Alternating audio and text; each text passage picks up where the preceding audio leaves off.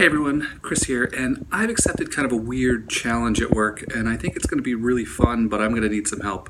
Essentially, I've accepted the challenge to do some instructional design and technology videos and put them on LinkedIn and Instagram, but I agreed to do a video every single day of this new academic year. So, hey, July 1st, and it's not quite clear if I accept the challenge to do it 7 days a week or just the 5 days a week. So who knows?